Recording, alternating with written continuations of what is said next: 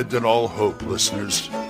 You're listening to Radio Grognard, the OSR podcast about stuff, with your host, Glenn Hallstrom. Hi, folks. Old Man Grognard here. Oh, hope you're all doing well. It's a wonderful day out.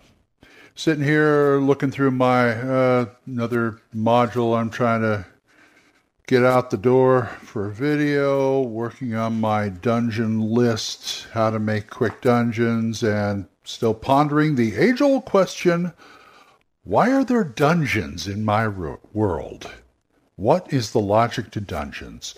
I'm coming closer to that answer, but I haven't quite got there yet. But I've talked about that before. What I want to talk about today is the adventure itself. Things like plot hooks and adventures, and just getting the players involved in the first place. And I've talked sort of kind of around this before, but I thought I'd actually sit down and talk about this. If this sounds like something I've talked about before, my apologies. But we'll talk about that after this.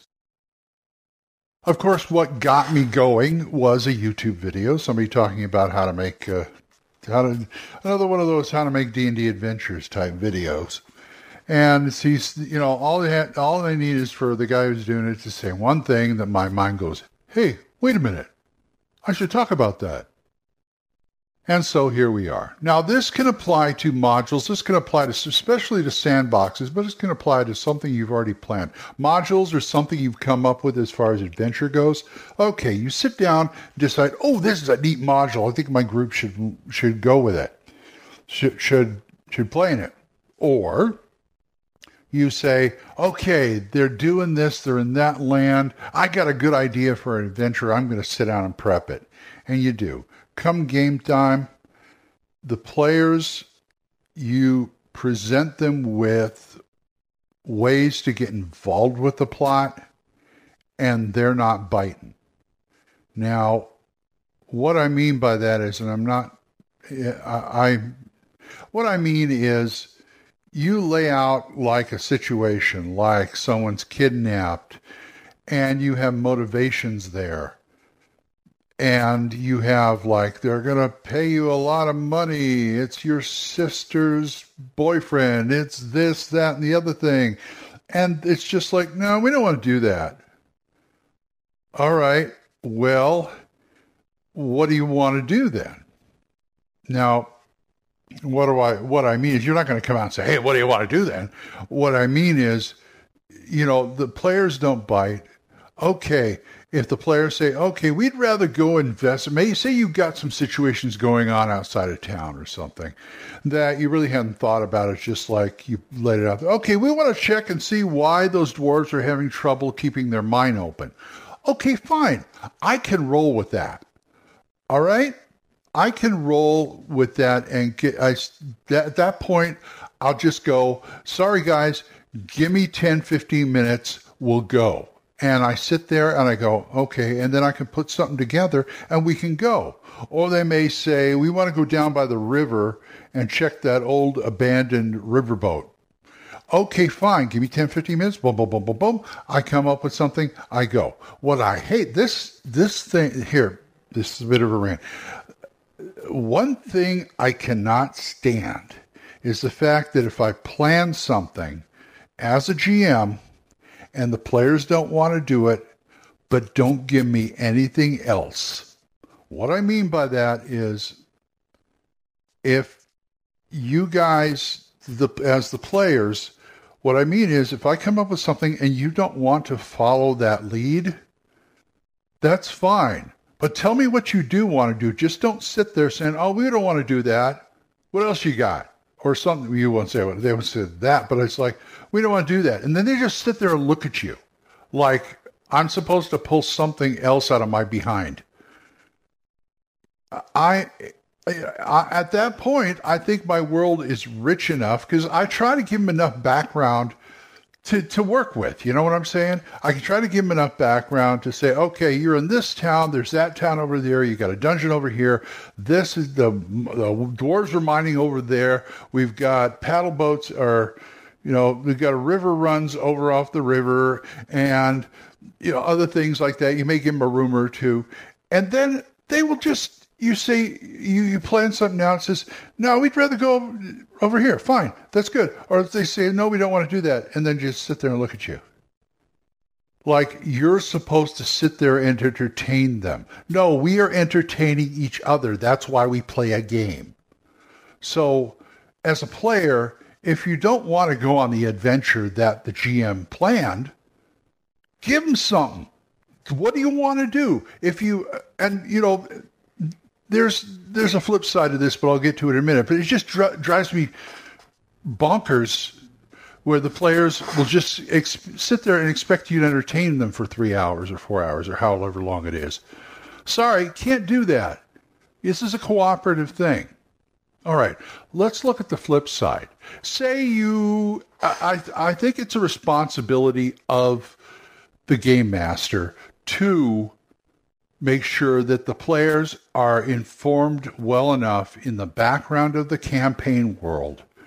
And I'm not talking about like first session or anything. Even first session, if you've got some idea where you want relay that. It's a session 0 thing. Relay that to the players so they have something that they can wrap their head around, some context of where they are.